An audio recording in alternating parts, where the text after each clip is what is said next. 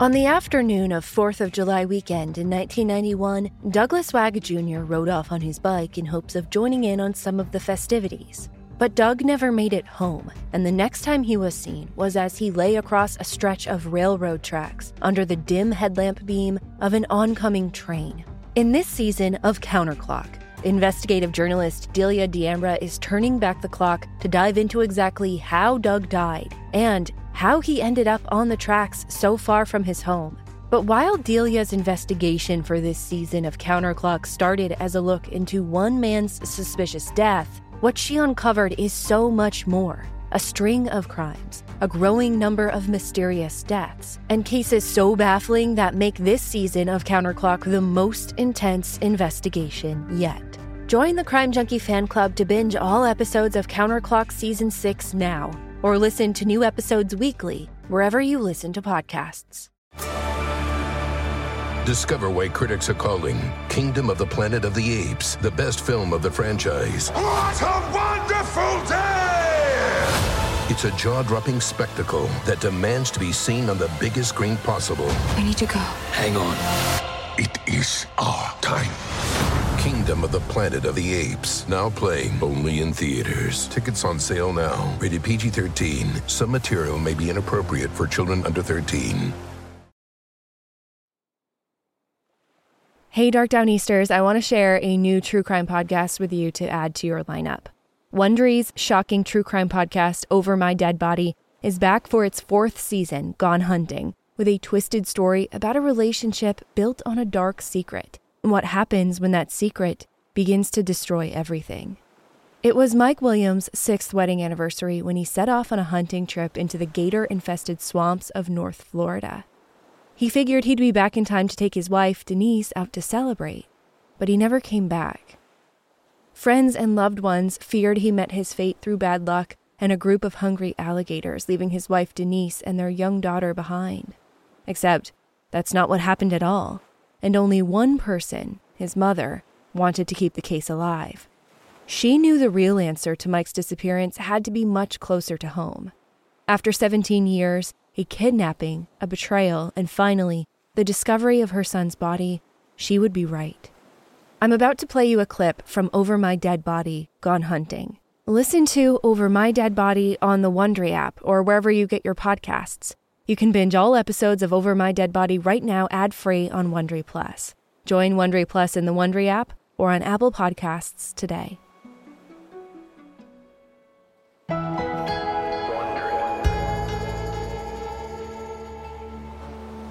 It was a freezing December morning in North Florida, peak duck hunting season. But no one was hunting that day on the west corner of Lake Seminole.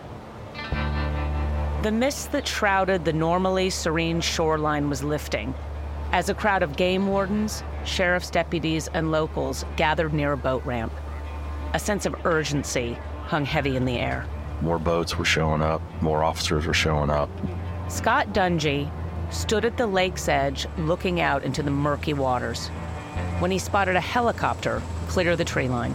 So it landed 100 yards away from where everybody was gathered on the side of the lake. The rotor blade slowed to a standstill.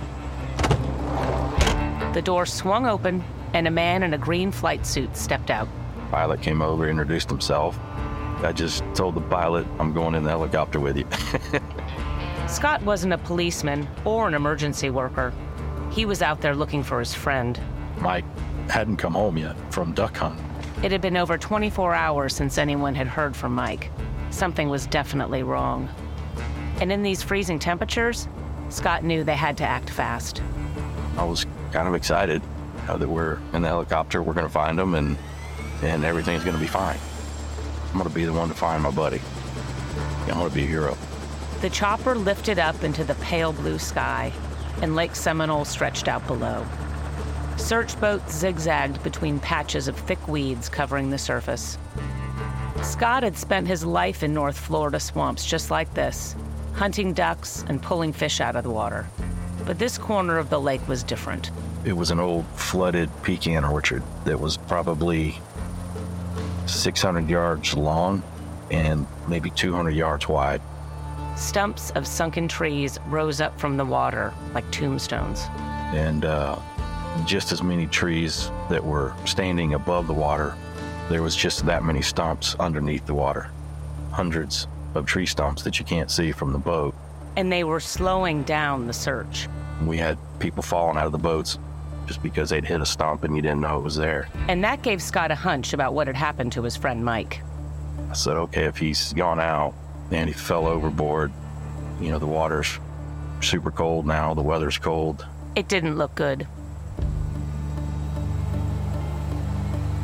Looking out over the lake, Scott spotted an island. It was nothing more than a patch of mud covered in gray, dead grass. Maybe that's where Mike was. You know, hopefully he got his waders off and he was able to swim to the other side and maybe had a concussion and was knocked out somewhere on their island. Scott told the pilot to hover above it. It was overgrown, so it was hard to see. Couldn't see much. Then Scott spotted something.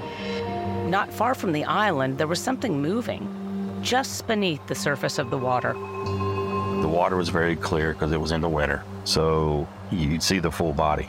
A dark shadow. And there were 6 or 8 of them, you know, just swimming all around the boats. 8, 10, 12-foot alligators. The people in the boat had no idea that there was a gator even remotely close to them. That's when he realized. I thought, okay, if he did fall out somewhere, time was running out. We got to get him before the alligators get him. As the helicopter turned back, Scott looked at the dark waters below him. He knew it was going to take more than a helicopter ride to find his buddy.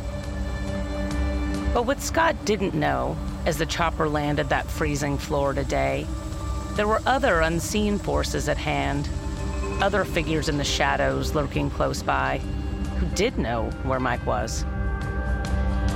And they were more vicious than any alligator.